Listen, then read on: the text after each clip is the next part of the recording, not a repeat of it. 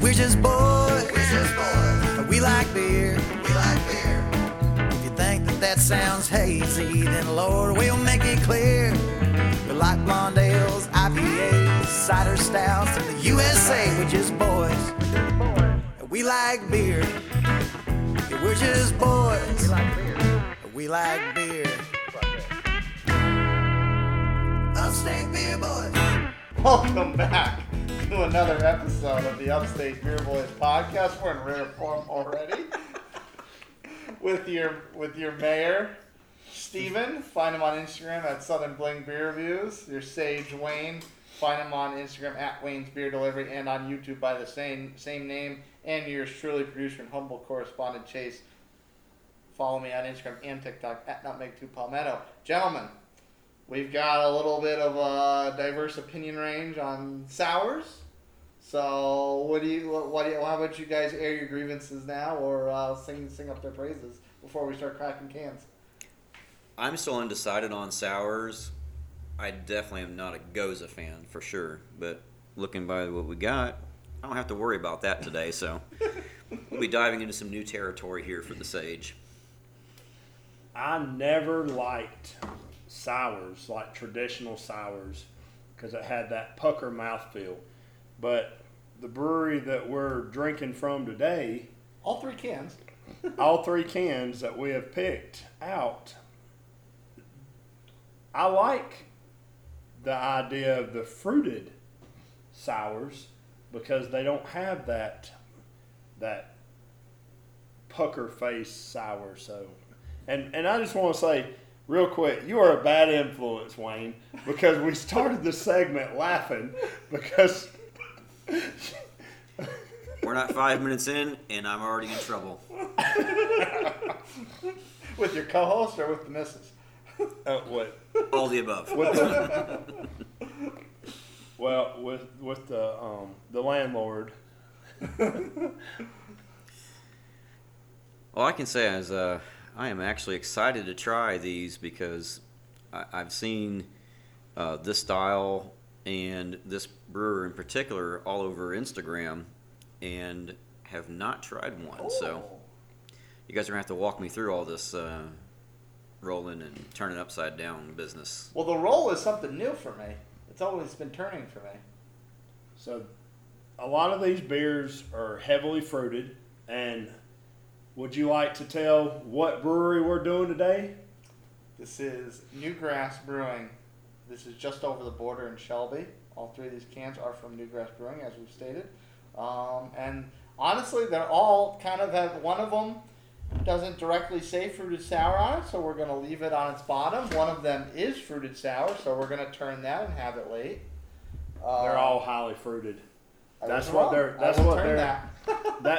of the big things. They do make some. Maybe we'll have mine last then. They make some great IPAs. I guess coconut is a fruit. Is there a seed in coconut? There is not seeds in coconut, but yeah. I consider coconut a fruit. It grows on a tree. Close enough for me. But yeah, they do make highly fruited sours. I wouldn't recommend shipping them unless you ship them in the dead of winter and they have ice packs on them. They do say drink them fresh. However, they do make some very good IPAs. So this one is going to be everybody get your roll on. It is a sour ale made with insane amounts of cinnamon, Madagascar vanilla beans, sweet buttercream frosting, and pastry cream. This brewery seems to always go all out. Diabetes in a can. Huh? Diabetes in a can. Yep, the crazy beer. So, well, I was hoping a psh, but that you were hoping for a psh, and you got a sploosh. I got a sploosh all over myself. Hey now. Well, by that description, it sounds like a nice cinnamon roll. Let's hope. I mean, judging by the can design, and the mayor can describe the can after he's poured for us.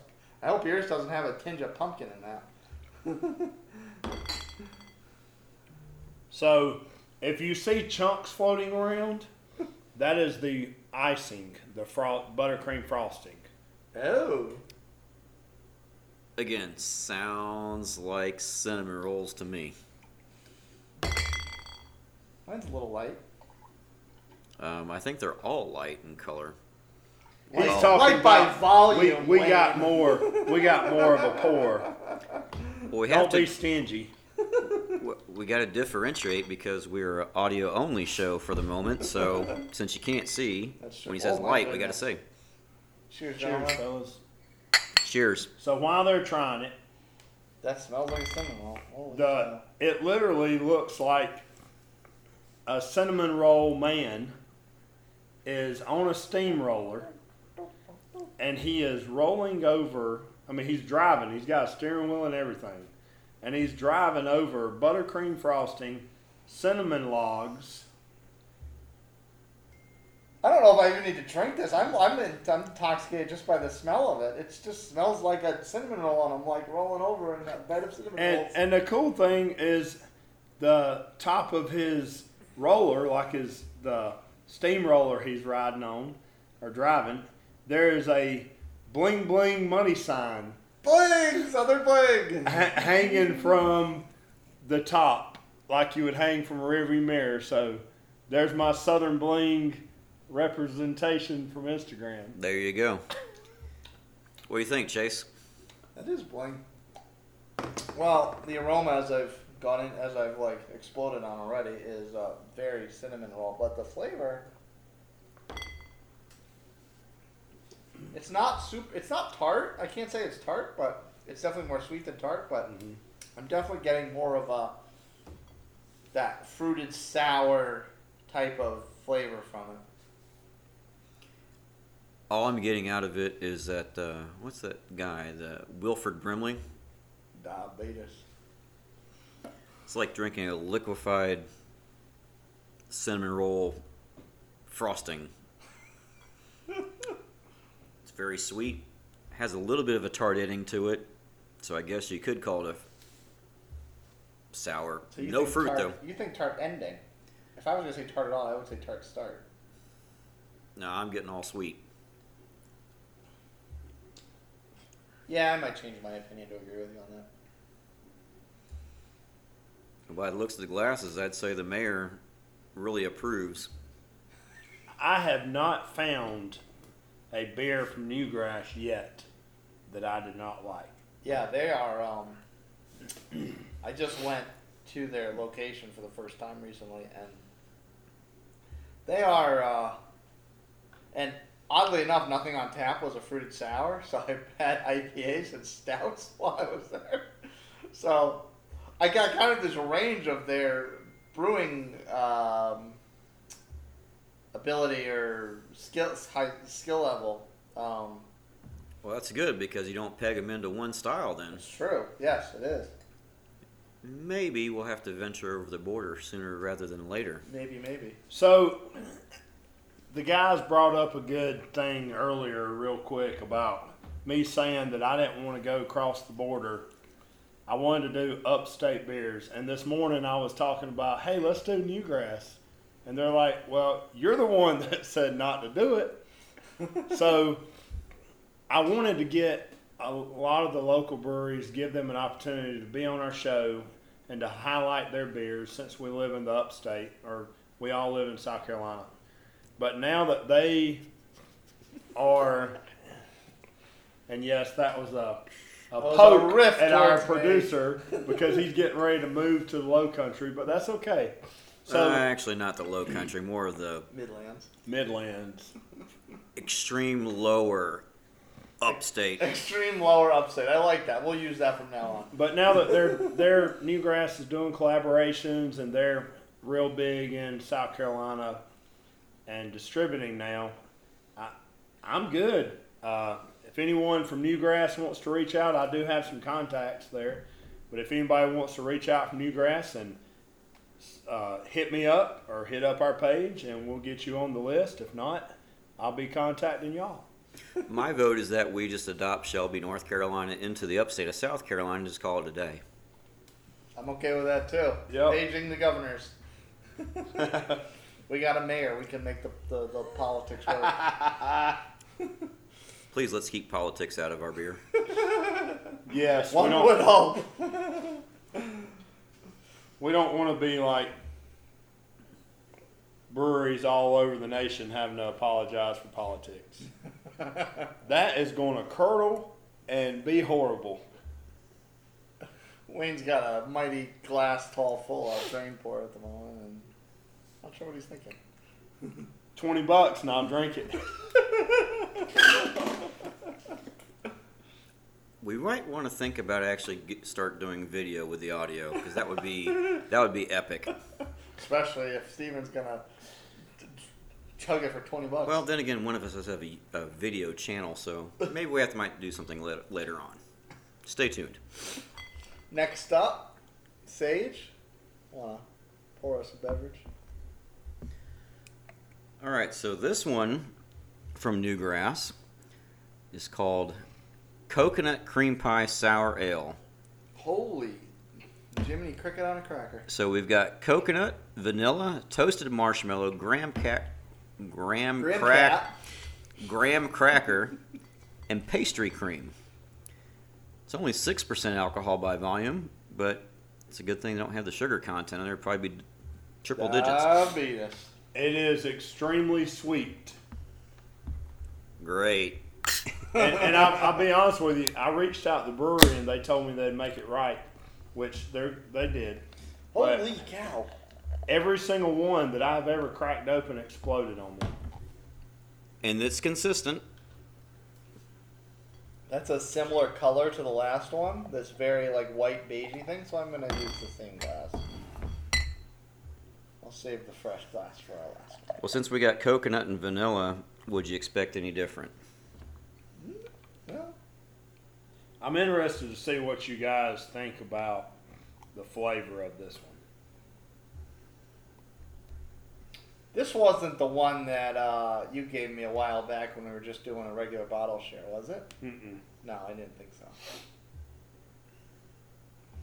Chunky. Now, Wayne, do you want to describe the can? Because based on the can, I'm like expecting this to taste like an Oreo or something. All right, so on the can we've got, Holy cow. I guess the best way I can describe it, it says coconut cream pie. So imagine, if you will, I know pretty much most everyone knows what an oatmeal cream pie from Little Debbie's looks like. So think of that. Substitute the cookie for a top of a coconut cream pie. There's no oatmeal on it for sure. A couple coconuts towards the top, and some sprinkles, and I guess that's a graham cracker crust. Mm-hmm. What's that 6 times note on the right side? 6 times 1% alcohol by volume, so 6%. So that is like to me, that looks like a metal pan. Oh yeah, An that would make more sense than an oatmeal cream pie. It looks like an aluminum pan. Yeah. And it's got an oatmeal cream pie inside the aluminum pan. Well, You can tell I don't do much baking around here. Well, I cook almost every night and I bake, so there you go. I think we should drink this quick because the head's got a little bit of a curdling effect to it. At least it seems like it. It smells like heavy cream though. Heavy cream and chocolate. Cheers, gentlemen. Cheers.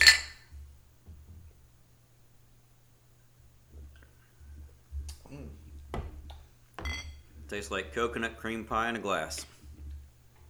I'm not getting too much coconut, but it is very creamy. It's very cookie almost. I'm getting more cookie. I'm getting the chocolate and the coconut.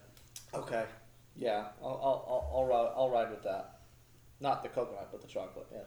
Well, I'm not trying to make you decide on your flavors, just from what I say. Surprisingly enough, the sour doesn't come in for me until like the very, very end. It's like all sweet. That's And true. then here's the sour. Yeah, I'm with that. You get that little fruited tartness way down the back of your throat on the finish. Okay, so we're 2 in, and as far as the sours go, I like these better than some I've tried, but man, these are awful sweet. They are. They really are. It's almost like drinking liquid sugar with alcohol. That's kind of what it is. It's weird because these have the ABV on the can. There's a pretty famous brewery up in Indiana that most people know of called 450 North, and they don't list their ABV on the can because they're probably just because they're so high in sugar. And those, it's that same type of sensation. You get way more sweet, way more sugar than fruited forward. Well, that's not true. You get plenty fruited forward, but more, more than anything, tartness. I do get a little bit of the coconut. I guess that would be the fruit in it because the rest of it's all vanilla and graham cracker and chocolate. So last I checked, as much as we want them to be fruits, they are not. I'm getting a little bit of the marshmallow too, I guess. And I could say it's quite different from, if you compare, to me, the three big ones, or the big ones that I've had, well, really there's four big ones because one I haven't had, are 450 North, Newgrass is definitely in that echelon, Great Notion, which I just tried for the first time in a previous episode, and RAR, which I haven't had. To me, like, those are the ones either that I've had or I've seen a lot that are the kind of Mount Rushmore of fruited sours thus far, to me. And so far, and again, I won't comment on RAR because I haven't had it, but 450 North, you get a lot of more fruit type of tropical flavors from it. To me personally, these Newgrass beers are a lot more of that sweet dessert type of flavor. And then the Great Notion, which again I only had one on in the previous episode, but that I got more of this complex, diverse different type of flavors. And granted, that was a pumpkin beer, coffee beer, so there was strong adjuncts in it. So maybe my bias is skewed a little bit on that. But to me, like, of the four big ones that I could think of off the top of my head, three of them all have very distinct profiles and flavors. I'm long-winded when I try to get out a point. I apologize for that. I think it's probably obvious by now. 5 episodes in. That's why you're the producer. That's true. I can write some teas. I'll write some copy for those in the biz. Ready for the next one? You guys, finish those beers. I'm trying, man. Again, sours are not my thing, and it's making my lips pucker a little bit at the end. Oh, wow. That's interesting because the mayor said we don't give him the pucker sensation. They don't to me because they're so sweet. To me, the sweetness overpowers the tart. Then again, he's the one that brought all three of these too. That's not true. I brought one of them. Yeah, he brought. My bad. Again, I'm in trouble.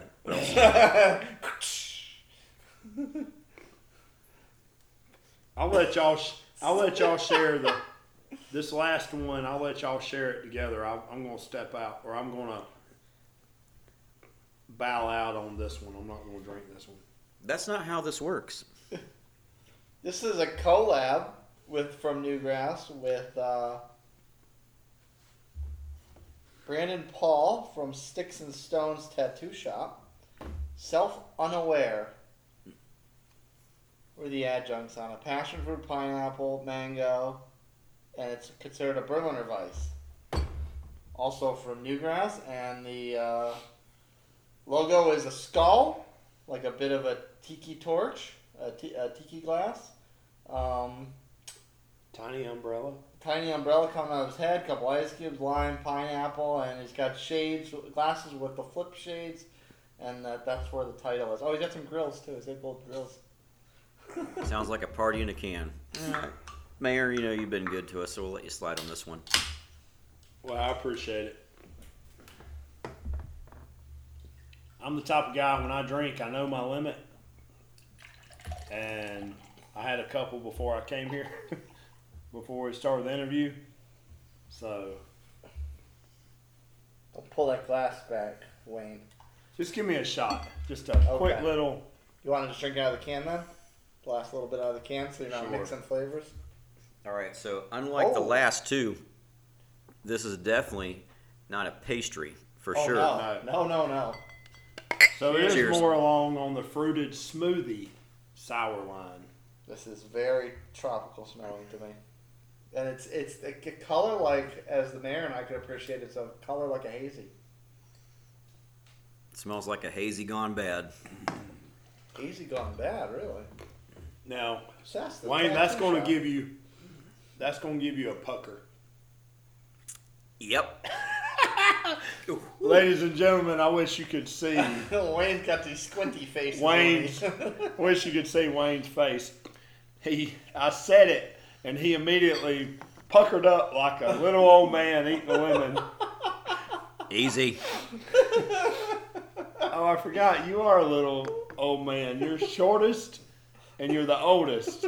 So we can start calling you Papa Wayne? Papa Wayne. No. Oh, you are. Wait a minute. You are a grandpa.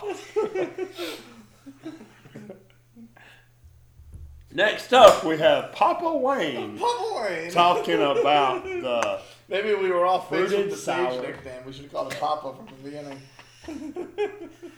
All right, you youngins. Well, it looks like a hazy, and it's got a very, very sweet start and a very, very sour finish. It's almost like drinking a lime. That's interesting. I don't get any sweet from this at all. This is high fruit forward. Well, moderate fruit forward, I should say. Not really high fruit forward, because I've had high fruit forwards recently. So I have a moderate fruit forward flavor. And I will agree, it does have a little bit of a tart back end to it. Well, I think this is also my first Berliner style, too, so. Ever? Well, maybe not, but first one in a long time. Okay. Oh my goodness, the Berliners have changed. They've changed a lot. They're front and center now.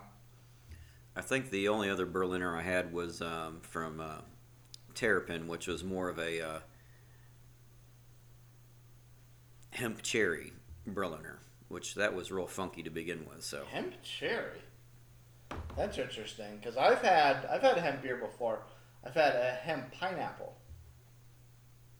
I think I've got one left. I can share it with you guys in a future episode. make sure you bring the Cheetos. I might. Okay. Bear, what was your take on this? Well, I've had this one numerous times before. Oh, excuse me. No. I'm just saying that it definitely tasted different, and it's going to be odd. You know, the aluminum, I don't know if that's got anything to do with it, whatever. But it tasted different drinking out of a can, and that could just be my mind. But it could be the fact that I got the bottom of it. And so I tasted a lot more pineapple than I remembered in the past. Oh, I'm jealous. I like pineapple adjunct. Sage is struggling? Or Papa Wayne, I should say. Papa Wayne. There are styles for everyone. Sours, not my lane. I'd rather have I think I'd rather have an IPA than this. What? Did we just hear Wayne say that he would rather have an IPA? Oh my God, I'm speechless. I'm speechless. Okay, so for all the listeners out there, I think he might wind up killing Chase and I both. And he may be looking for some new people to start a podcast with. Nah, you guys won't get off that easy. This is just how we continually push the envelope on our show. Hey, if we can't have fun and cut up, then what's the use of having just sit around and talk about today? We're going to talk about a beer we're drinking. Blah, blah, Nobody blah, wants to hear about that. Well, I'm not going to quit trying sours, but Yeah. this last one's not for me for sure. Oh, yeah. And we've already Coconut cream pie one for sure. I like the first one, the cinnamon one. Ooh, a little too sweet. And we've already pushed Steven's barriers previously on Oktoberfest because he's not a big fan of those, and now pumpkin beers. Huh? And pumpkin beers. It's true. He's not a fall guy. You're not a fall guy, Mayor. That's okay. And I like to try one beer at least once. At least once. Time. Yep. And we've now pushed Wayne's beers on the sour, so I guess it's my turn to have my feet to the fire a little bit on something. I've got something for you, but we'll save that for another episode. Alrighty. What is there a particular style you don't like, Mr. Sage? Mr. Producer. Mr. Producer. Papa Wayne's a sage. We've already gone over what I don't like. It's not necessarily that I don't like them. I just don't get anything out of them. Which is weird because I really do like going to breweries that feature more of those classical German type of styles. But that being said, the classical styles like Pilsners, like regular ales with no adjuncts, lagers that are just taste like a regular lager or Heineken, something like that. Like those, they don't do anything for me. So, I mean, if there's anything like I would shy away from, it would probably be those. And as much as I like those, or I've liked in the past those big, boozy, high-gravity barrel-aged beers, I'm kind of drifting away from them. And I don't know whether it's just because that's a kind of a newer thing down here and it was more refined where I'm originally from up north. So, I don't know. I mean, right now, if there's anything I shy away from, it's more classical Pilsners, ales, and lagers, but other than that, or West Coast. West Coast I really detest. West Coast what? Well, West Coast IPA. I've only seen that one West Coast lager once that you found. That West Coast lager was That really was good, solid. but I have not tried a West Coast IPA, so I'm gonna hold my tongue on that. But I think I might have a Pilsner up in my sleeve that you may tolerate. Well, hop heads and pint chasers, we've kicked around New Grass a little bit. Let's switch gears and go over New Groove, back south of the border on our side of the region, and bring in some guests from that brewery to talk about their collabs or stouts and everything else they do well. Follow us, leave comments on our Instagram page at Upstate Beer Boys.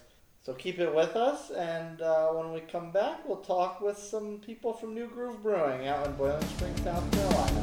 Upstate Beer Boys. Well, it's been 2 months since I drank a little too much. Said the wrong thing, so she packed up her stuff.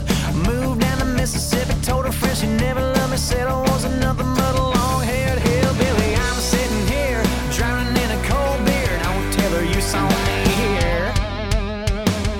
If she asks about me, whoa, I'm rockin', I won the lottery. Everybody's talking, money in the bank, gas in the tank, little hottie riding shotgun in my new Mustang.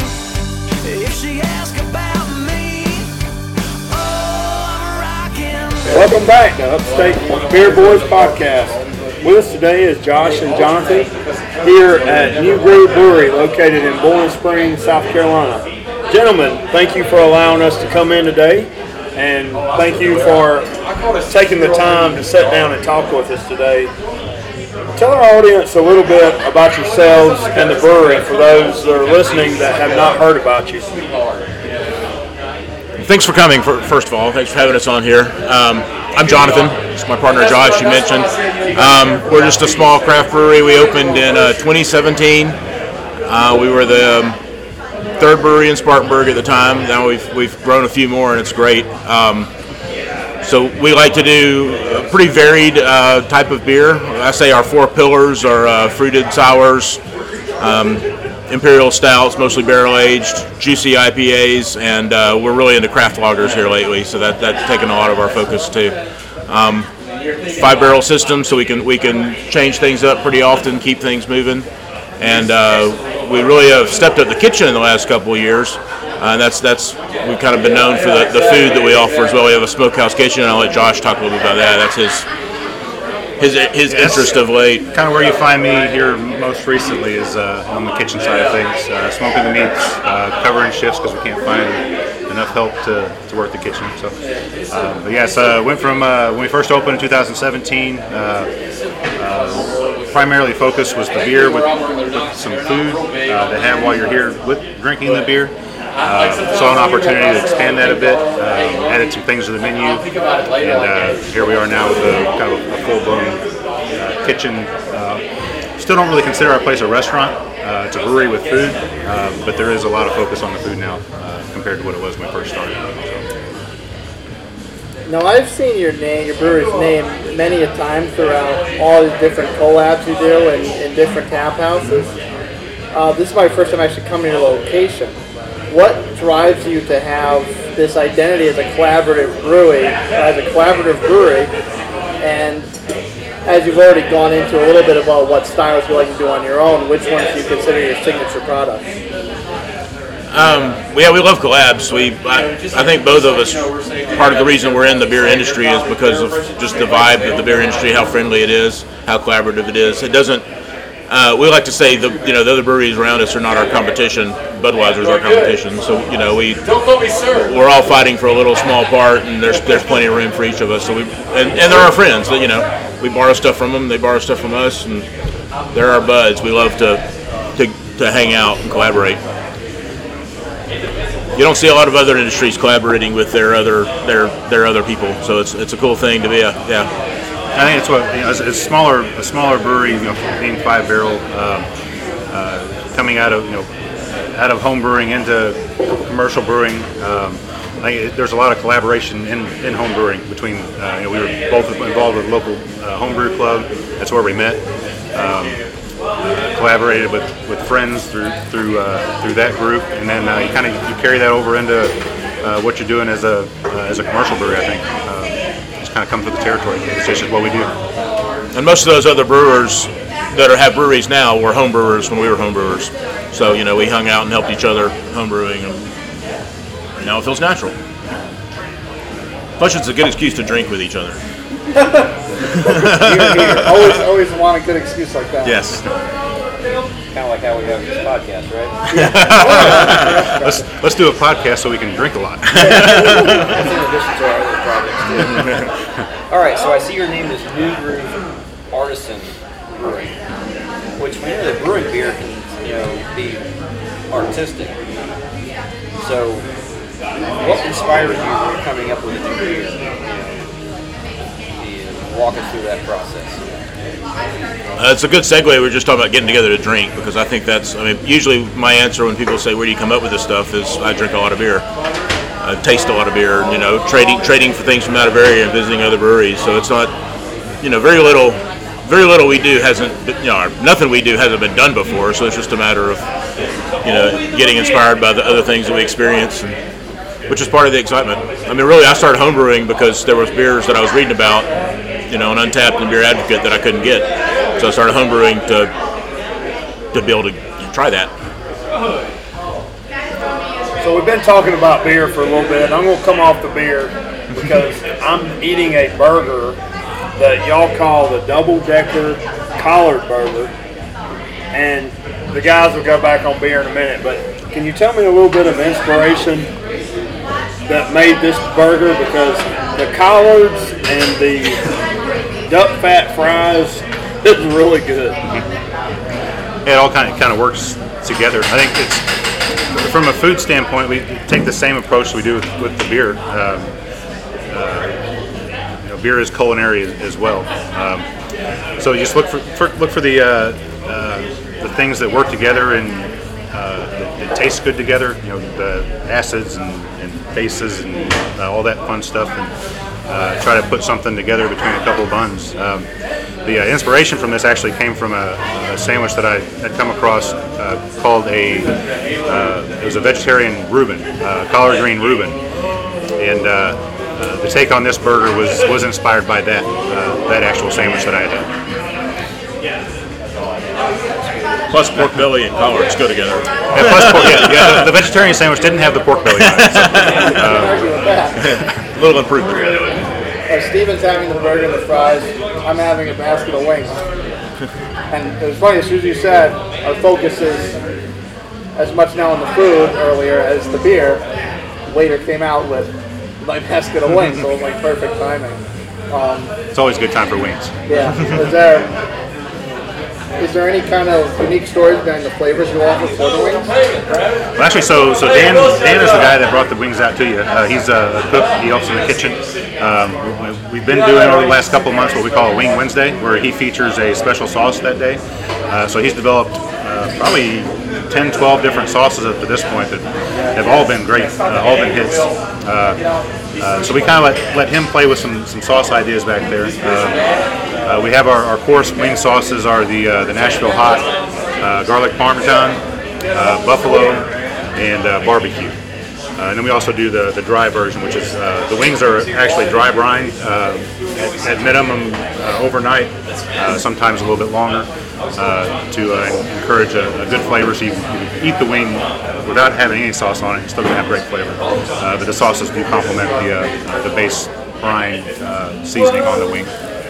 I can appreciate that because people always, whenever I order wings, of course, you always get asked whether you want wings with blue cheese or what kind of sauce. And I always tell them no, because I want the flavor of the wing. I want to taste what the wing actually is. These wings will stand on their own, but the sauces, I like them tossed. I'm a big buffalo wing guy, so I like mine tossed in buffalo sauce. That's my go-to on the menu, the buffalo. Do the Upstate Wing Boys podcast. Wing Boys. You got a good idea. We might have to investigate later. All right, so it seems this area of South Carolina has been growing at a fantastic rate. I myself moved here in 2005 from South Florida. What brought you to the Spartanburg area? I'll let We each have different stories, obviously. I came in 2000, summer of 04. Before this. Before tonight, we didn't know each other. I came here summer of 04, teaching marching band. Basically a divorce, and she moved with my daughter, and so I moved here to stay close. And I needed kind of a fresh start with the marching band thing anyway. So before we had a brewery, I taught marching band, taught drumline professionally. So I taught at Dorman for 13 years, and that's kind of what brought me to the area, which is part of the inspiration for the groove and the new groove. And there's lots of drums and music and pageantry names. Have you maybe noticed our brand is very musically based, from the logo items on the logo to the names of our beers, the club, our brewery clubs that we have. They're all musically inspired. I had to do a double take at the canvas paintings because as soon as you said music, I started looking around to see if I could notice the themes, and I thought they were like EP vinyls. And so I'm originally from Missouri, a small town in central Missouri called Steelville, Missouri, about an hour and a half west of St. Louis. Moved here in 2009 to start a business that I grew. My wife and I grew here and then sold. I actually had an offer for that business in 2015. Duke and I had been, Jonathan and I have been talking about, we call him Duke, talking about how cool it would be to have a brewery for a little while, and the opportunity presented itself for me to sell that company. He had some funds saved up, and we put those together. Quickly ran out of money, and through that process, found our third partner, Jeff, who's not here right now, who came on board as an investor, but has also become an integral part of our team here, bringing New Groove, making New Groove what it is. To expand upon Wayne's question a little bit, the Spartanburg area has some good options for craft, but it's still the overall total is still on the lower side as compared to the greater Greenville area or down the low country Charleston. We previously spoke on another episode with Plank Owner. What is your relationship with them? What is your relationship with your other craft neighbors and with the overall upstate craft community? First things first, our pretzels are much better than Plank Owners. Shots fired. Sean's great. Sean came to us before moving to the area and opening Plank Owner. Introduced himself. We became friends.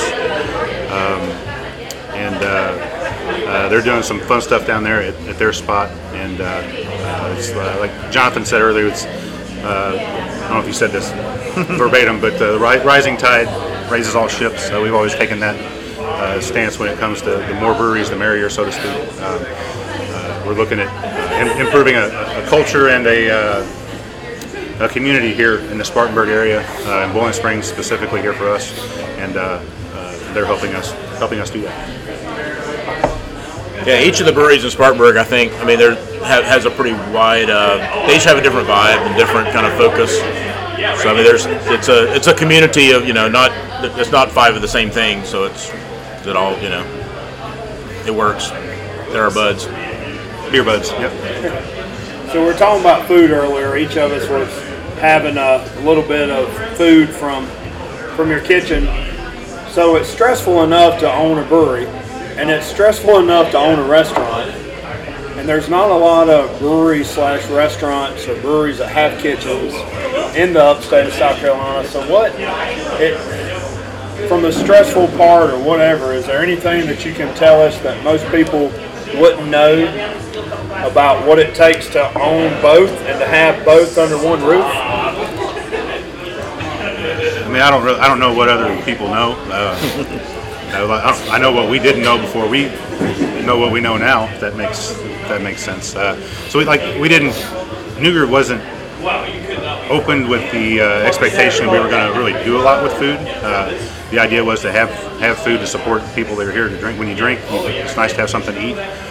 So we opened with deli sandwiches, sliced meat sandwiches, the pretzels that I mentioned before, and just kind of expanded it from there. With anything business-wise, you look at where you can improve sales. We found that our food there was an opportunity there to improve and expand sales. So we developed that a little more than what it was intentionally intended to be. And the stress is always there, though. It's business. Yeah. So you was talking about clubs earlier, and I'm pretty familiar with the society or the clubs that you have. Can you tell our listeners a little bit more about that? What y'all offer? Yeah, we have kind of have 2.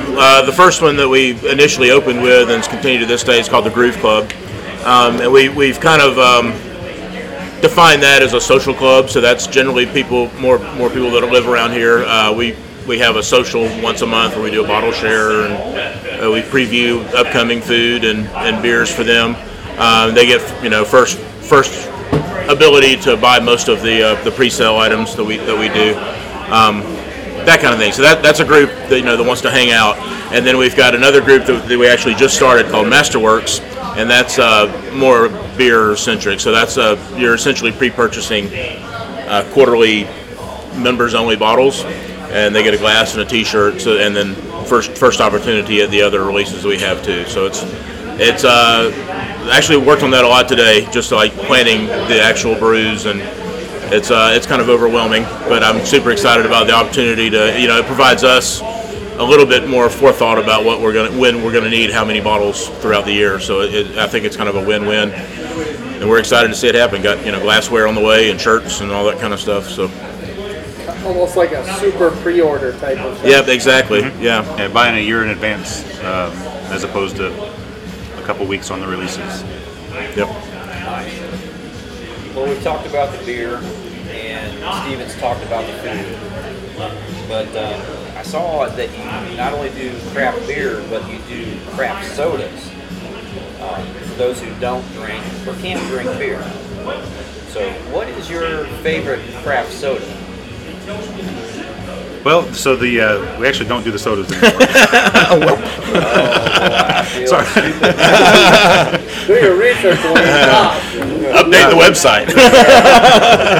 Yeah, that website needs updated. Right, well, talk to our web guy. We do a seltzer water, a non-alcoholic flavored seltzer water.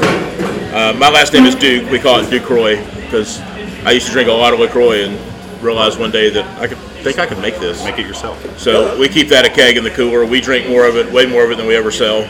But there is that non-alcoholic option. We do carry Coke Coke Zero, Coke Sprite, it's Coke Zero. And we have talked about bringing the soda back. So it was something that you could probably still answer the question. Which was your favorite? Favorite was I think it probably everybody else's as well, the grape. We still have families come in. The daughters of a specific family are very upset every time they can't get their grape soda. But we may bring it back at some point. And so when we first opened, my youngest daughter, our families helped a little bit more than what they do now. My youngest daughter kind of assumed the role of the soda maker in the place, so we call it Taylor's Craft Soda. She's since gotten older and not wanting to make soda anymore, so she's got things to do. And between all the other responsibilities that I have not picked up the slack on the soda making, so that's why it's not on any longer. But we may bring it back at some point.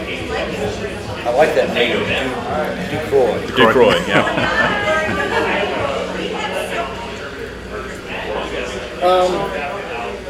Now, we've spoken more about your beer collaborative relationships around the area.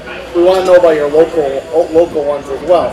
What are your ties to the community at large, whether it be food trucks, whether it be local musicians, whether it be charities and fundraisers? Is there anything of that nature that you want to share, anything you've done in the past that you've had a great time with, anything you plan on doing in the future you're really excited for? Yeah, we do. Music being part of our identity. So we do live music. Much of the year we do it every Friday and Saturday.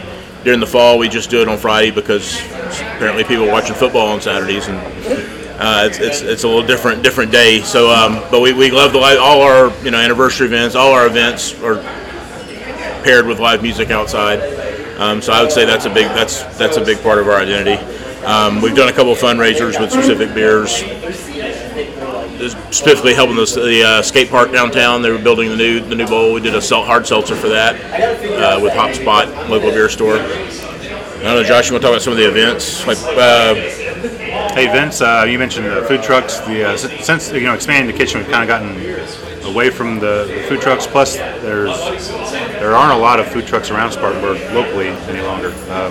Those that tended to be more successful as a food truck have opened brick and mortar and kind of moved into that different that brick and mortar restaurant as opposed to the food truck style.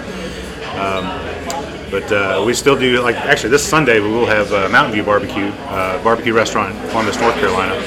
They'll be coming out to help us with our staffing issues in the kitchen. We'll be closing the kitchen that day here and allowing them to sell to our customers throughout that day. So give the kitchen a little break. With Cousins Maine, they come out every 5 weeks or so. Cousin Maine Lobster, I'm sure everybody's heard of them or familiar with them at this point. They're out here about once every 5 weeks, and they bring a crowd with them. And then locally, we try to source as much of our food locally as we can. Some of it's kind of difficult, but we do have farmers we work with for different items that make the menu, ingredients for beer. We always love supporting other local vendors and local farmers and local businesses. Speaking of sourcing locally, where do you get I'm going to take a page out of Steven's book and ask about where you get your grains while you're growing ingredients. Are they locally sourced? Are they from a little further out? They vary. We do use Riverbend, that's in Asheville. We use some malt from Carolina Malt and Epiphany, the other North Carolina maltsters. Most of it is not local, just because of the different kind of varieties that we're generally looking for. But we have a few brands that we use it in completely, and we like to use a few of the products in specific situations. All right, we use a lot of local fruit, if that helps. Strawberry Hill, the other farms around here. We have a pumpkin beer about to come out with local pumpkins. Craig family pumpkin, Rutherfordton, or as they say up there, Ruffton, North Carolina. Strawberry Hill, farm here locally in Bowling Springs as well. Healy Farms over off Asheville Highway. Get a lot of our stuff there. Sea Family Farm, they're more seasonal. They're closed now, but source some stuff there through them as well. All right, since I screwed up my question on the craft soda before I can make it anymore. I'm going to pivot to, I'm going to ask another question. Okay. I know you do a lot of collabs. You do a lot of different beer styles. What is your favorite beer to brew, and what is your favorite beer to drink? Well, I would start with a drink, and that's for sure into the light lager, like Crispies. So Pilsner, Italian Pilsner, given an opportunity. I really West Coast Pils or cold IPA or however you want to call it, IPL. I love like a hoppy lager. So those are really my favorite to drink. Do you want to talk about your favorite drink before we talk about favorite to drink? Probably going to be pretty similar. I tend to drink to season. I think this time of the year, the more malty, bigger beers as it gets cooler in the fall. Summertime, the crispy, more sessionable type beers. But the go-to really would be, at this point, a nice Pilsner fermented in foeder called Adagio, which we have on tap right now. Can't get away from that beer. If I'm going to the tap right now here, I'm pulling Adagio and I'm drinking that. I'm really excited right now, too. Our Martin is coming back. Our Sonata con Legno should be back this weekend. I've been pulling some off the tank over the last couple of weeks and drinking that straight out of the fermenter. That's a great beer. I'm excited to have it back on this year. We're chuckling a little bit because Wayne's a big fan of classical styles of Pilsner, so when you guys say Pilsners, he gets all excited. Because Chase is not a fan. So they arrest me on IPAs, I'm going to arrest him on Pilsners. I've really seen, my palate change, and I see it happen with a lot of people. So, it's, I couldn't have cared less, really. I never thought we might do one or two lagers. We put lagers in the description. I thought when we opened we might do one or two lagers, every couple of years. And I look up at the board sometimes now and there's like 6 or 7 lagers up there. I guess it reflects what we're into, what we're interested in. My other favorite would be a barrel aged stout. Probably my favorite to make. You asked, that was the other question. And it's funny to talk about something to make that's also the most difficult thing, like stamina-wise, to make. Our stout brew days are about 23 hours, and then you're waiting a year and a half in a barrel or so. So it's a difficult thing. But those are some of my fun ones to make. He mentioned the foeder. We should touch on that for a second. But a lot of our lagers, we added a foeder, which is a giant oak tank, originally designed for aging, like bulk aging wine. But this one's built out of Missouri oak, specifically for beer.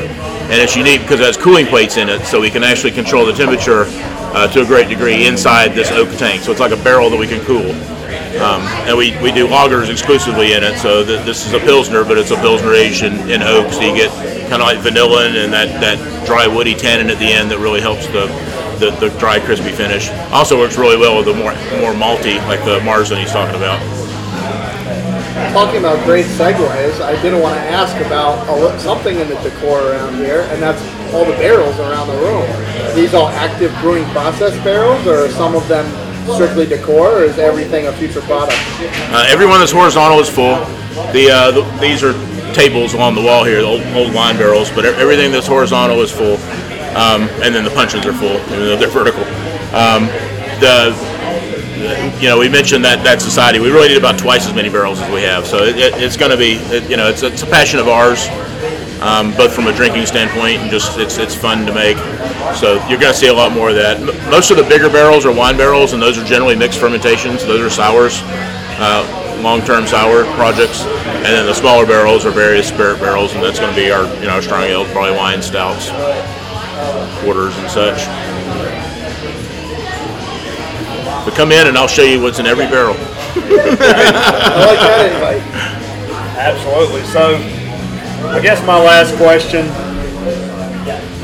you was talking about I think you said your palate changed, like your beer palate changed.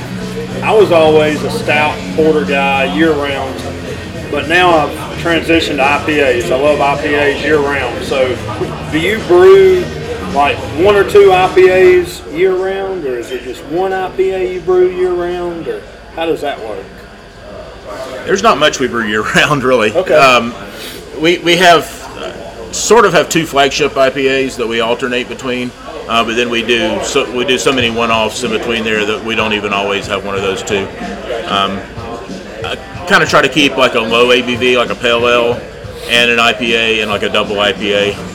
So we try to keep some variety in that, but we like to go with what we have at that time and what we feel. Though I think, is that a Cadence you're drinking right now?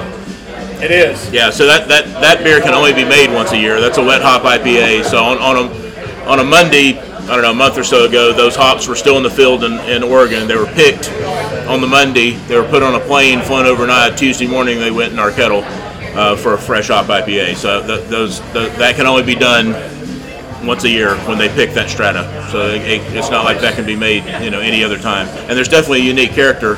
I haven't had a whole lot of wet IPAs because you couldn't get wet IPAs around here though like that are fresh. Like you get Celebration, which is a wet hop IPA, but it's definitely not as fresh as this. Been sitting on a shelf for 6 to 8 weeks. Yeah. So traditionally, if you don't live in an area that grows a lot of hops, you don't get to drink wet hop IPAs.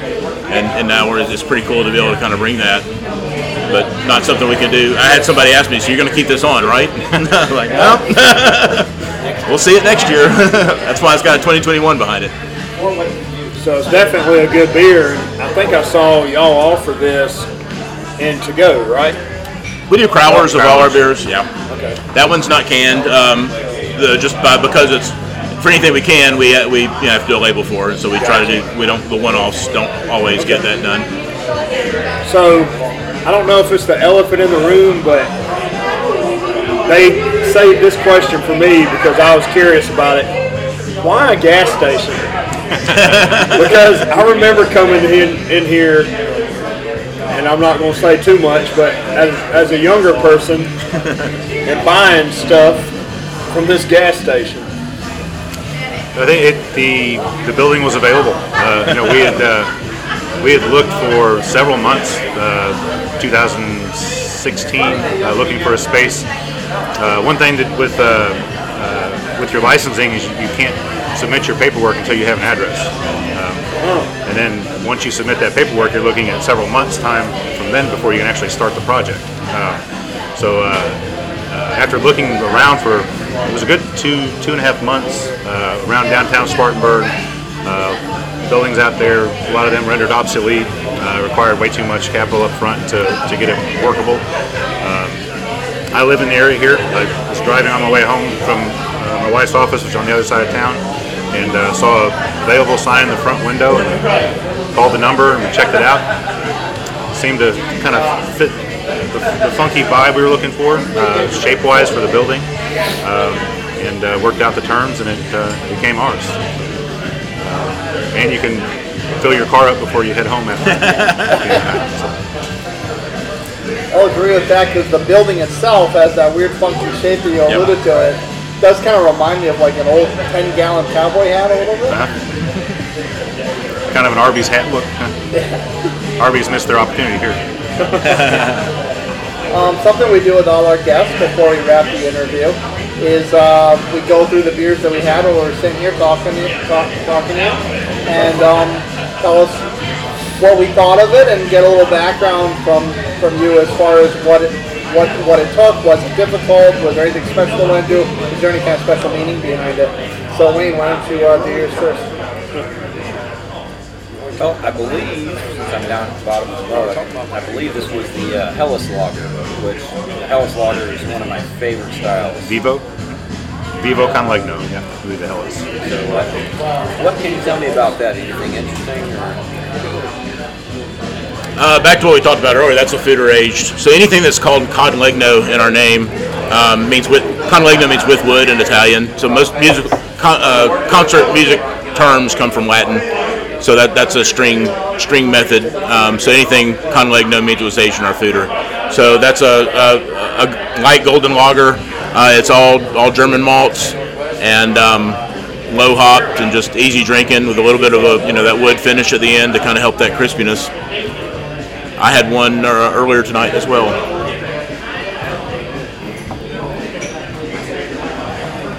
So, pardon my ignorance, but tell me again the name of the beer that I'm drinking, because you were just talking about it. Cadence 2021. So a cadence is a drum It's what the drums play while the band is marching, and a lot of places that changes from year to year.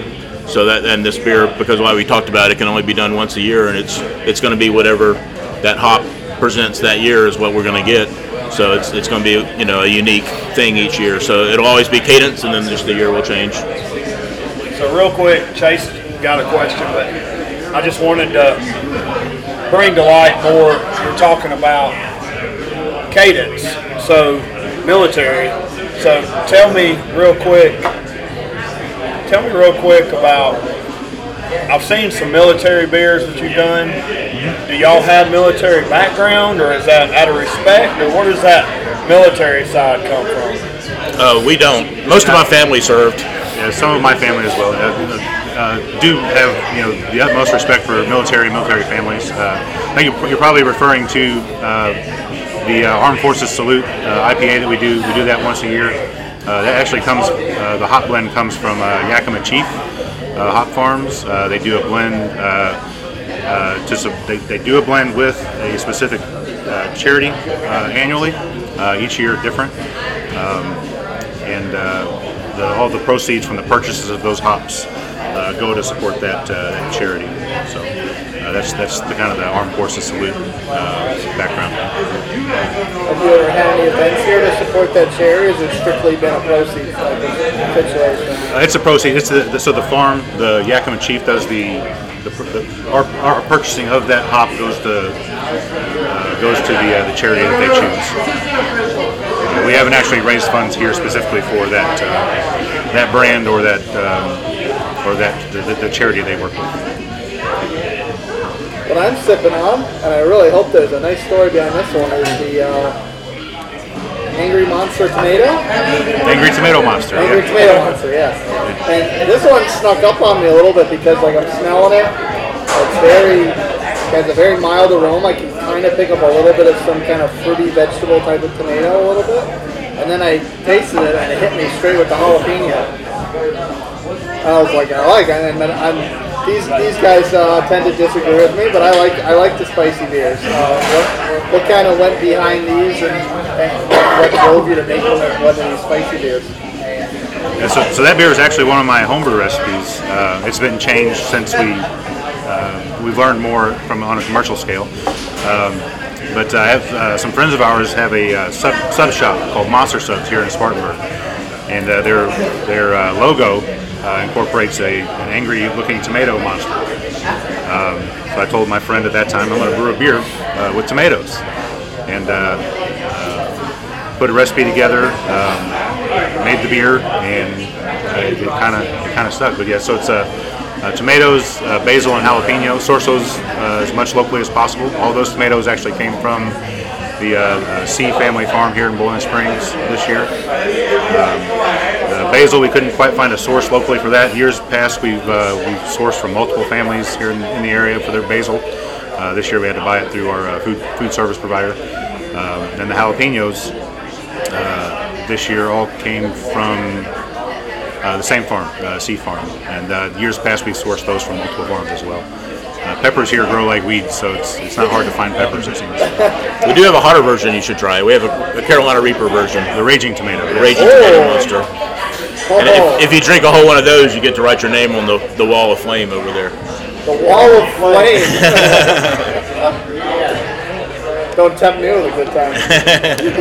I'm drinking Phoenix Riesling from Cyclops in Spartanburg. So we do a festival. Yeah. We do a festival in the summer called Crispy Fest. It was a lager-centric festival. I asked these guys to bring this beer because I like drinking it so much, and it's a session, but not a lot. It's an anti-lager sort of. It's super malty. It's ESB. So it's easy drinking, but kind of contrast that crispy lager. So we brought it in for that, and all the beers that we had after that we get to put on here, rotating through the guest tap. So super enjoying this beer. And I'm not drinking anything right now. So if I were drinking, I would be drinking a Adagio Conlegno. Probably will be soon. Let's get a picture of Marzen. Fellas, is there anything else that you would like to tell our listeners about your brewery or about yourselves before we wrap it up? Anything you want to add? We will have seasonal releases coming up. Our Mr. Plain, we do a Black Friday event. Every Black Friday we release our Mr. Plain Imperial Stout. It's aged in bourbon barrels. Usually do several different variants of that on tap, and then do a bottle release of the base beer. That'll be coming up November, whatever the date is, Black Friday. Open up at noon that day. It'll be probably a pre-sale for the bottles that are available, and then taps first come, first serve. Yeah, my favorite day of the year. And then Jonathan mentioned the festival, our Crispy Fest festival. We are working on as well a winter festival called Woodstock, where we're inviting other area breweries that with their wood-aged offerings. You might have a little more to share about that than what I can. Yeah, absolutely. Tell us about it. Woodstock. Woodstock, yeah, like See the music theme? music. Yeah, so I mentioned the lager-focused festival earlier. So our idea is in the summer do Crispy Fest that bring in our friends that are really focused around the lager-driven beer, and then in the winter do one called Woodstock that's centered around wood-aged beer. So it's going to be all a lot of strong ales, but also wood-aged sours and hopefully everything in between, and get together just some of our friends that are excited about that as well, and have a little event in here. All right. It's not scheduled yet. Thinking first beginning of 2022, Q1 2022. Fellas, is there anything else y'all want to add before we wrap it up? Nothing other than how tantalized I am by a wood-aged festival. We get him in the summer and you in the winter. I like that. Well, folks, that brings us to the end of our interview with Josh and Jonathan with New Groove Brewery. Fellas, thank y'all for having us in here and taking the time. I know y'all are really busy with the kitchen and all. So, as always, thanks for listening. And don't forget to follow us on Instagram at Upstate Beer Boys. Stay with us as Wayne asks what's in your beer. Back road dust blowing in the wind. Pickup trucks start rolling in. Sky turning colors when the sun starts sinking low. Oh, oh, break out of that long weak state of mind. Gonna burn a little brush pile wood tonight. Wind chimes ringing, swinging side to side real slow. Oh, oh, and we got Zach Brown playing in the background. Cans and the long necks getting nice now with the stars all shining like a chandelier. It's Friday night out here where the moon glows, the corn grows, and Lord knows that's how we like it. Pull your girl in close, get yourself a beer. It's Friday night out here, yeah. All right, welcome back to the Upstate Beer Boys podcast. Steven and Chase, I don't know about you guys, but I just love sitting down and talking to the people who are behind the beers we drink. Today's been a fun episode, starting off with fruited sours, and then sitting down with the guys at New Groove and learning about them. I'll be honest, I am still learning about all the different flavors and styles of beers. So I'm going to ask the both of you about beers and the additions to beer. Okay, you guys ready? Sure, let's do it. Well, first of all, I keep hearing this word adjunct used when talking about beer. You know, what exactly is an adjunct? Come on. It's funny because the last time I heard of adjunct, it's referring to a college professor that wasn't staff.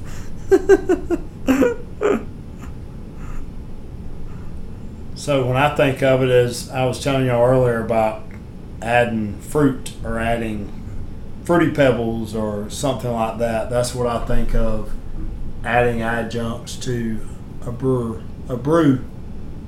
So basically what you're telling me is adjunct just basically loosely means It's just an addition. additive, yeah.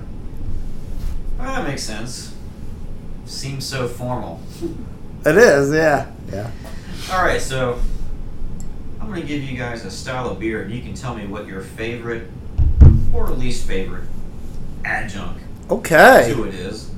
Be it either fruit, or flavor or whatever. So I'm going to start off with sours. Chase, what is your favorite or least favorite adjunct to the sours? It might surprise you, I'm not too big a fan of overly tart stuff. I like fruit-forward sours. So, as far as an adjunct goes, I'm more of a fan of things that are strong, fruit-forward, discernible flavors. So, I like mango. I like guava. I like pineapple. I like those distinctive, strong type of fruit adjuncts into a sour, because that helps to dim that tartness from it and gives it more of a fruit-forward flavor profile. So what you're telling me is like a beer smoothie, but not so much tart ending. I do, yes. Well, that's a fair assessment, because I do like those fruited smoothie type of sours. Whether it's from 450 North, whether it's from Newgrass, whether it's from New Groove, whether it's from RAR, hint hint, if somebody wants to beer mail me something, whether it's from Great Notion, if somebody on the West Coast wants to beer mail me something, hint hint. I'm a big fan of those type of fruit forward flavor profiles. So fair enough. What you got, Steven, on sours? What's your favorite or not so favorite addition to them? I like fruit. You don't care what it is, as long as it's not apple. Fruit sour, yeah, puree. Because, an adjunct could be multiple things, whether it be a grain or something that's not necessarily used all the time in a beer. But fruit is one of the categories, and that's definitely, I love banana puree in a fruited sour. Okay. More than just a Heffen. Oh, definitely. Newgrass, mentioned earlier, and we've had some of their beers lately. They make a banana bandana, and it has a lot of banana puree on the bottom of the can, and it is amazing. It's more like a smoothie. So not to be confused with the Savannah banana. Not to be confused with the Savannah banana. Savannah banana is more like a Hefeweizen, and I really hope when you go to Savannah, you grab me some. I will do my best. You might send me a few notes on it, though. That's okay. Screenshots. Guys, I'm still just not there on sours, but I'm going to keep trying. Well, we got you to turn the corner on hazies, so we'll keep working on it. All right, so next up is a style that's a favorite of our mayor's. When it comes to IPAs, what is your? Do you have any favorite additions or not so favorite additions to an IPA? I don't necessarily know. Like I said, I'm not big on knowing what goes into as far as brewing the hops. I don't know if you would really consider the hops an adjunct. So yeah, I see what you're saying. Because adjunct is like a grain or something that's off. Fruit, I mean, I don't know of anybody that actually adds fruit to as a basic ingredient. I will tell you that the beer that I'm getting ready to brew for the first time, the IPA, it did come with grapefruit flavoring that you infuse the beer with. I know our viewers, our listeners can't view us, but I left you some in there so that you could drink some of it. Yeah, I wasn't sure what was going on there. So he was passing you off a beer, Sage. Elvis juice. I've actually had this, and it's really good. And that one is actually brewed in Columbus, Ohio, and that's what I was trying to talk to you about earlier when I didn't want to talk in the mic. And so it is across the pond, but this particular one is brewed here too. I saw the USA on it. I did not notice the Ohio on it. All right, Chase. What about you? IPAs. I like two. One is probably very basic. I like a nice, strong orange type of flavor. There's a particular brewery that I won't give away the name of, but a lot of their hazy IPAs have a very strong orange flavor. Orange juice type of flavor. And those, to me, I love something that just tastes like I'm sipping on oranges because I love drinking orange juice. I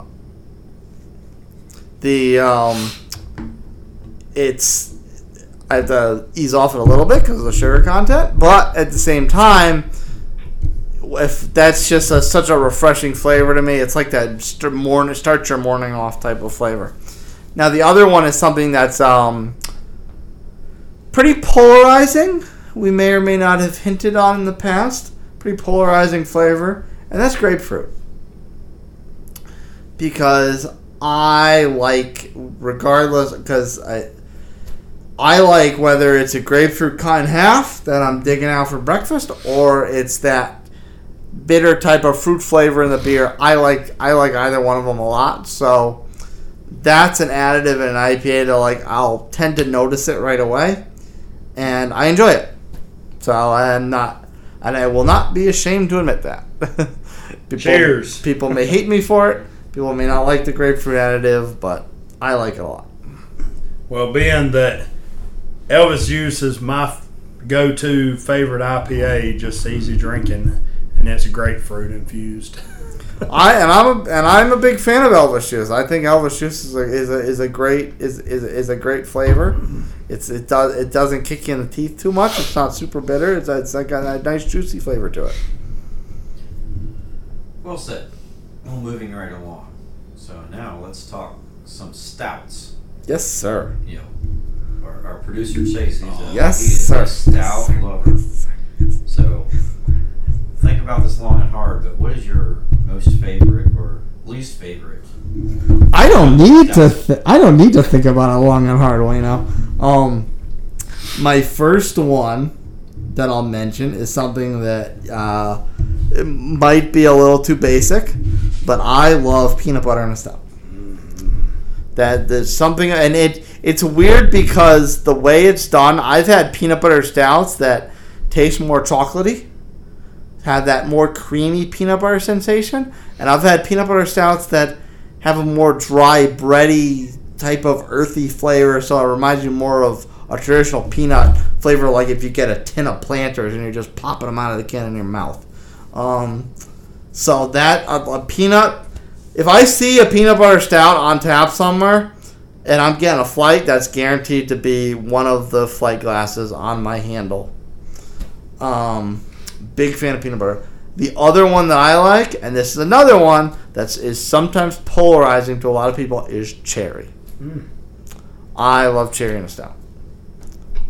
I don't think I've seen a cherry stout. I've had several, and it was infused, and I won't try to pronounce this beer, but in our previous episode with Thomas Creek, it was a nitro cherry stout, nitro cherry sour stout, and I don't blame you for trying to not trying to pronounce that. Yeah, I'm not gonna try it. No.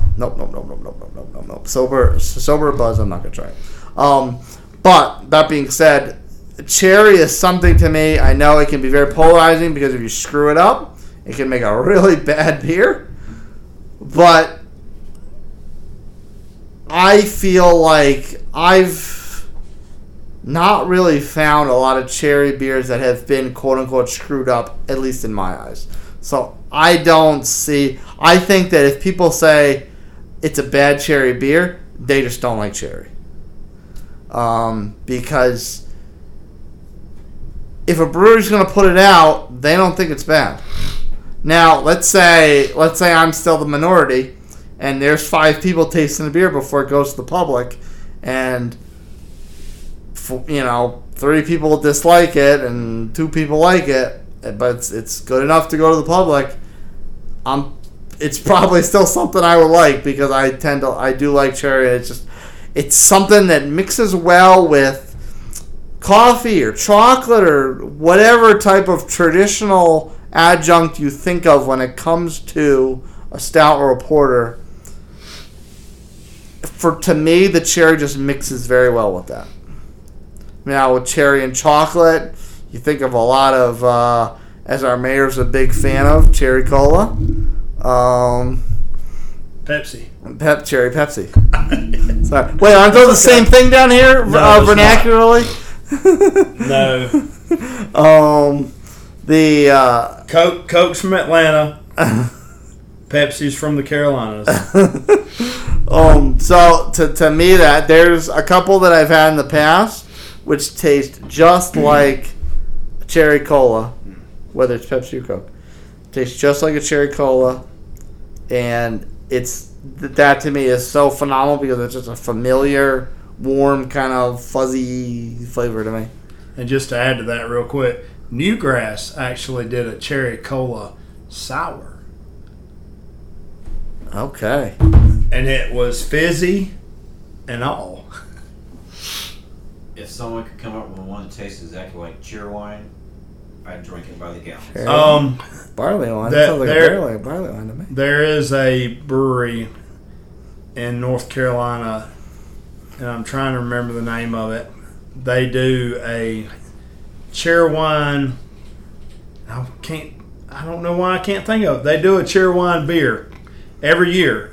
Salisbury, North Carolina, for the Salisbury, North Carolina Cherry Wine Festival. Cherry wine, that makes me think of Genuine, Tom Haverford's cousin from Parks and Rec. No.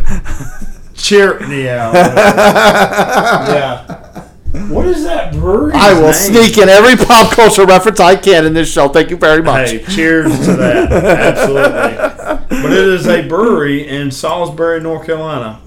And Salisbury, North Carolina does a cherry wine festival every year.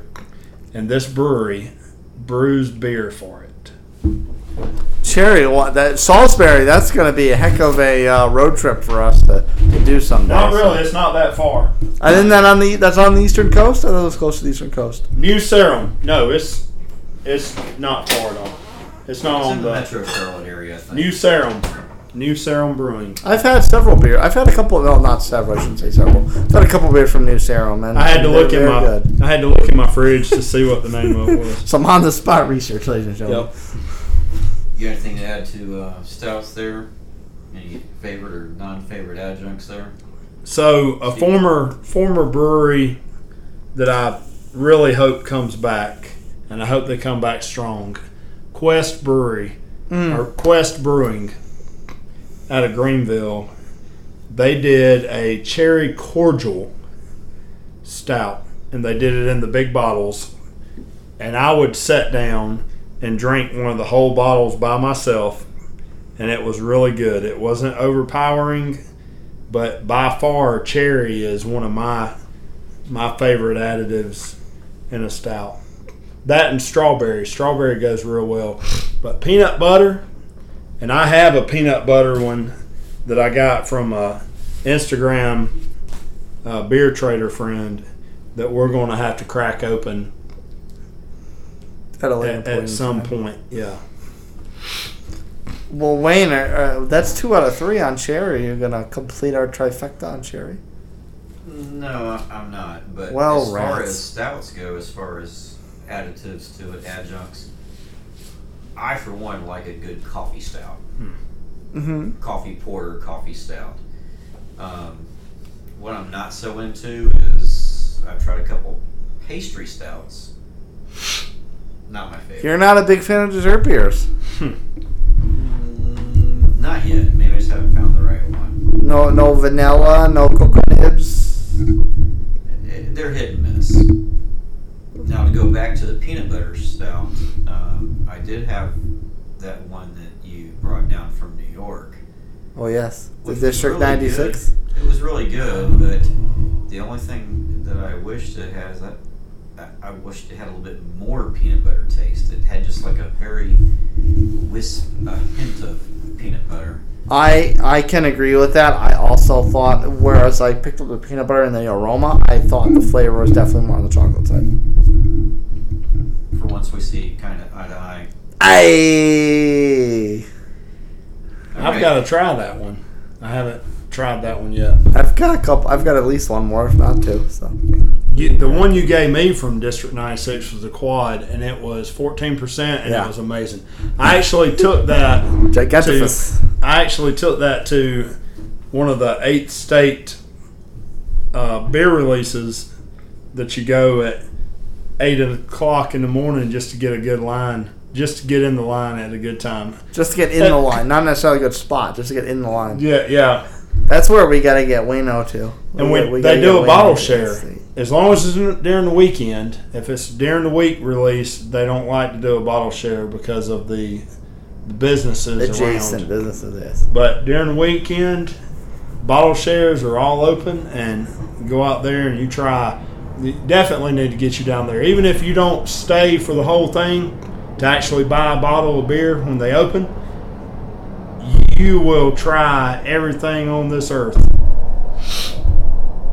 Sounds like an experience. Absolutely. That don't cost anything other than you bring a couple beers to share. I might have to check that out here in a little bit. Yeah, there's a couple of things that Wayne says he's not a fan of that I think we need to get him to A-State to try. All right, so next up is just your good old ale. Not your IPAs, Oh. but your traditional ale. So, Mayor, is there anything that should be added to an ale, like a fruit or any type of flavoring? What's your take on that? So, what was it, last month that we did an interview and y'all tried one of my raspberry wheat ales that I brewed? Good call. I like that. Raspberry. You know? I kind of feel stupid. Why? Because when I was thinking of the ale question, I was thinking more of like your reds and ambers, and I'm thinking those are so perfect, so why would you even want to add anything to it? And you just smacked me in the face with that raspberry wheat. Which no, absolutely not. Absolutely not. And that wasn't a smack in the face to you. That was just... No, I'm saying just me. That's how I feel. It's like I smacked myself in the face. You know? Because you forgot about it? Yeah, that was a well, that means it wasn't good. That means it wasn't good if you forgot about it. Well, don't feel too bad because my first thought to ale as well was amber. And I'm thinking, what the hell adjunct is in an amber? No, I'm thinking, why would you put anything into an amber? But, you know... I'm sure they have, though. And I'm sure I've had it. But in my little bit of defense that I have, your wheat beers or wit beers, you know, if you're in the Wit beer? I actually don't consider that, when I think of ales, I don't think of a wheat beer as an ale, even though it is. I think that's more of its own category, like a wheat.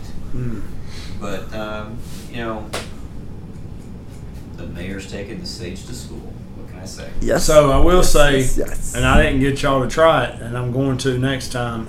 We were talking about earlier about my cream ale that I had brewed with my neighbor, and I actually put Fruity Pebbles because it was a coconut cream ale. And I actually put Fruity Pebbles in my brew bag with my oats and brewed it at the same time and called it Tropical Bedrock. Well, That sounds good to me. Although I will tell you, the next time you do brew your raspberry wheat, make sure you get the raspberries. yes, sir. Oh, shot! Was that? Oh, that was a gut punch. That was a shot. gut punch. Shot straight to my nether region. That was an opining. That makes me a man. That was an opining gut shot because I tasted his homebrew and I did pick up the raspberries just fine. Well, I forgot to add the raspberries on the last one. So what you're saying is you inceptioned me. No, the one you tried originally was raspberry. It was the raspberry wheat ale. The one that I just brewed on Labor Day, or I say just brewed. I brewed on Labor Day and was able to bottle it My neighbor and I bottled it, and I totally forgot. He said, "Did you do the raspberries?" And I was like, Oh, face dang. hand to the face. I forgot to throw the raspberries in the pot. Darn. But it still come out pretty good. And This is why I can't differentiate hops, because I didn't taste any different between the batches. Now, granted, that first batch, like you said, it was already previously opened. It had the same hops. It just, one had raspberry and one didn't. Wayne, you can have a tip of the cap on me because you have a more differentiating palate than I do, apparently. No, actually, I just remember him telling me about it. I haven't tried the Labor Day batch. Oh. I thought we had that on our last bottle share. No? Didn't we? No, that is right. The one we had at the bottle share was the raspberry one. Mm-hmm. Yeah. Yep. So you haven't had this one. Well, I've got one if you'd like to crack one open. I do that in a second here. All right, there's one style I have left, but... Hey, I didn't give my ale. Why did I get to give my ale? Pardon me. Mr. Producer. What say you? I'm not going to lie. Steven kind of influenced me at the end there because I do like a nice cream ale, and when I think cream ale, I think vanilla. And vanilla typically is associated to stouts, but it can work very well with ales as well.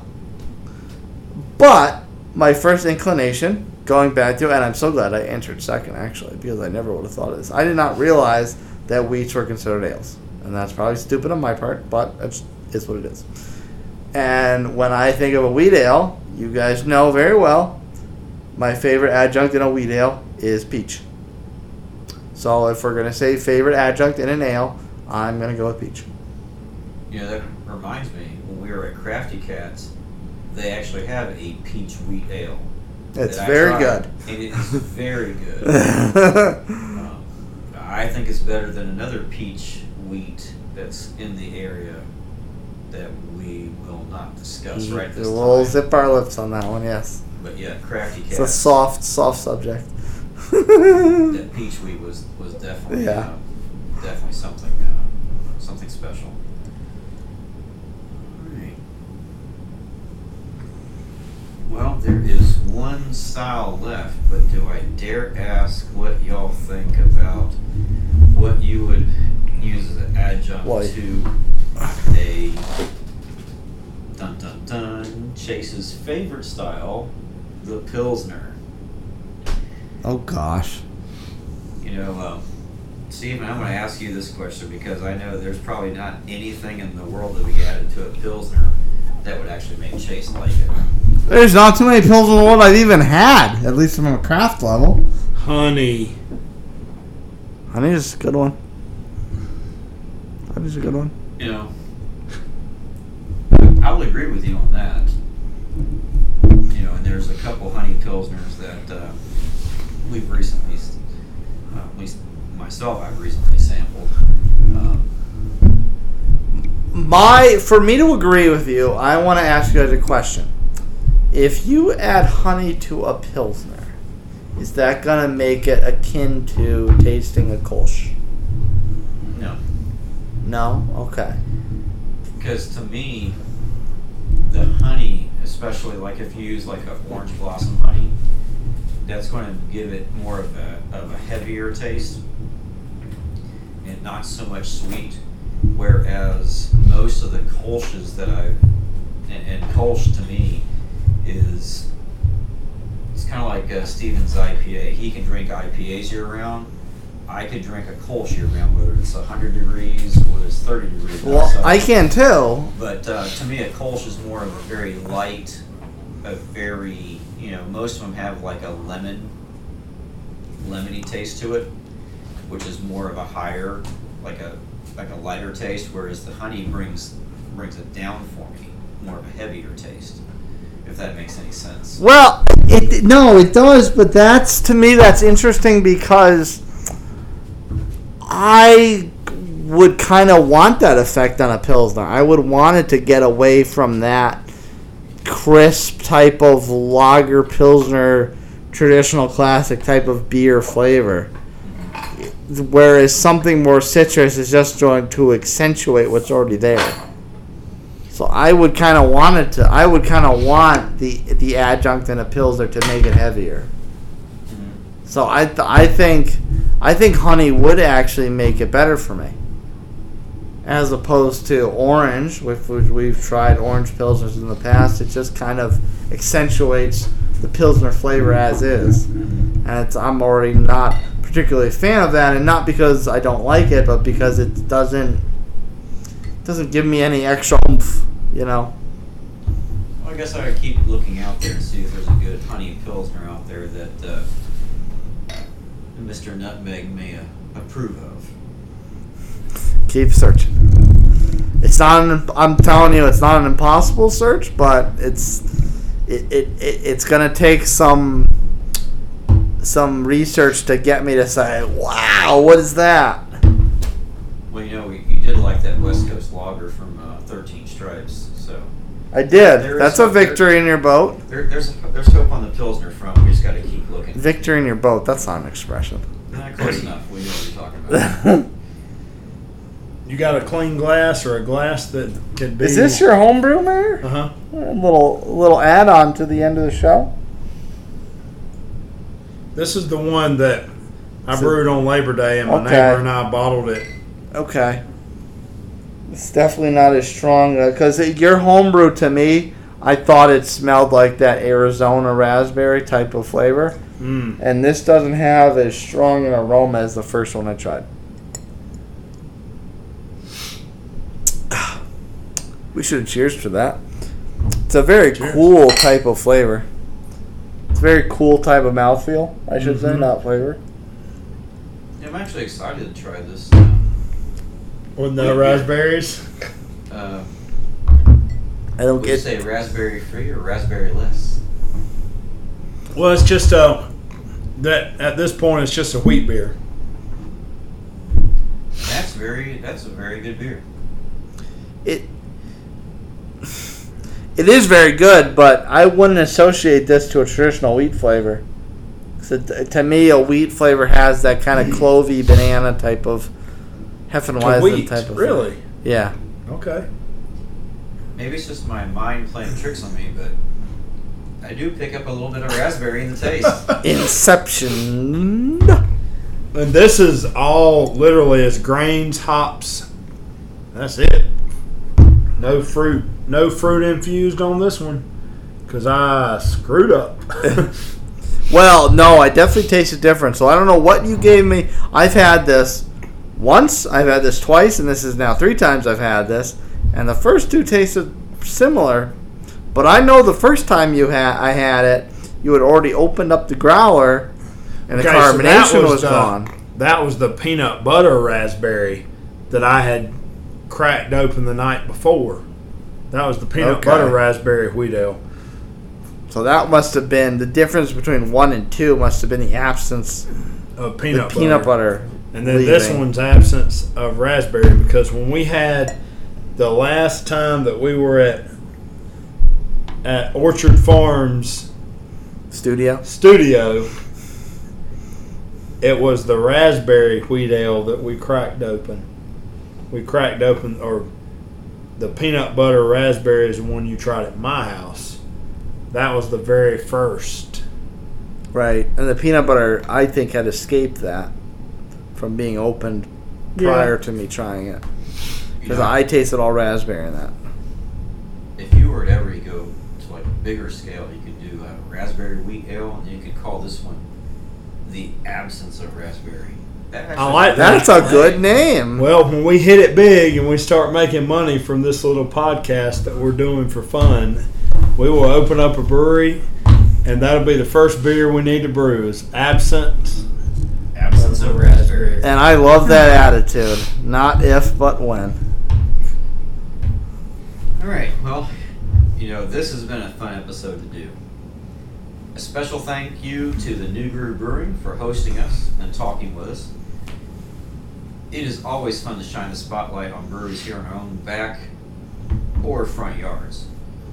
We could talk about beers all day long, but we need to wrap it up. So stay up to date with the podcast. Look us up on Instagram at Upstate Beer Boys. If you have a suggestion for a brewer or a show idea, email us at upstatebeerboys@gmail.com. And with that, we hope to have you listen to our next episode. Thanks again, and we'll catch you next time. Chris, take it away. We're just boys.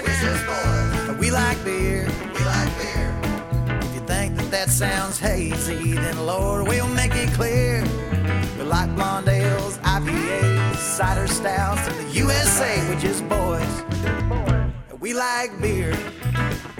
We're just boys. We like beer. Upstate Beer Boys.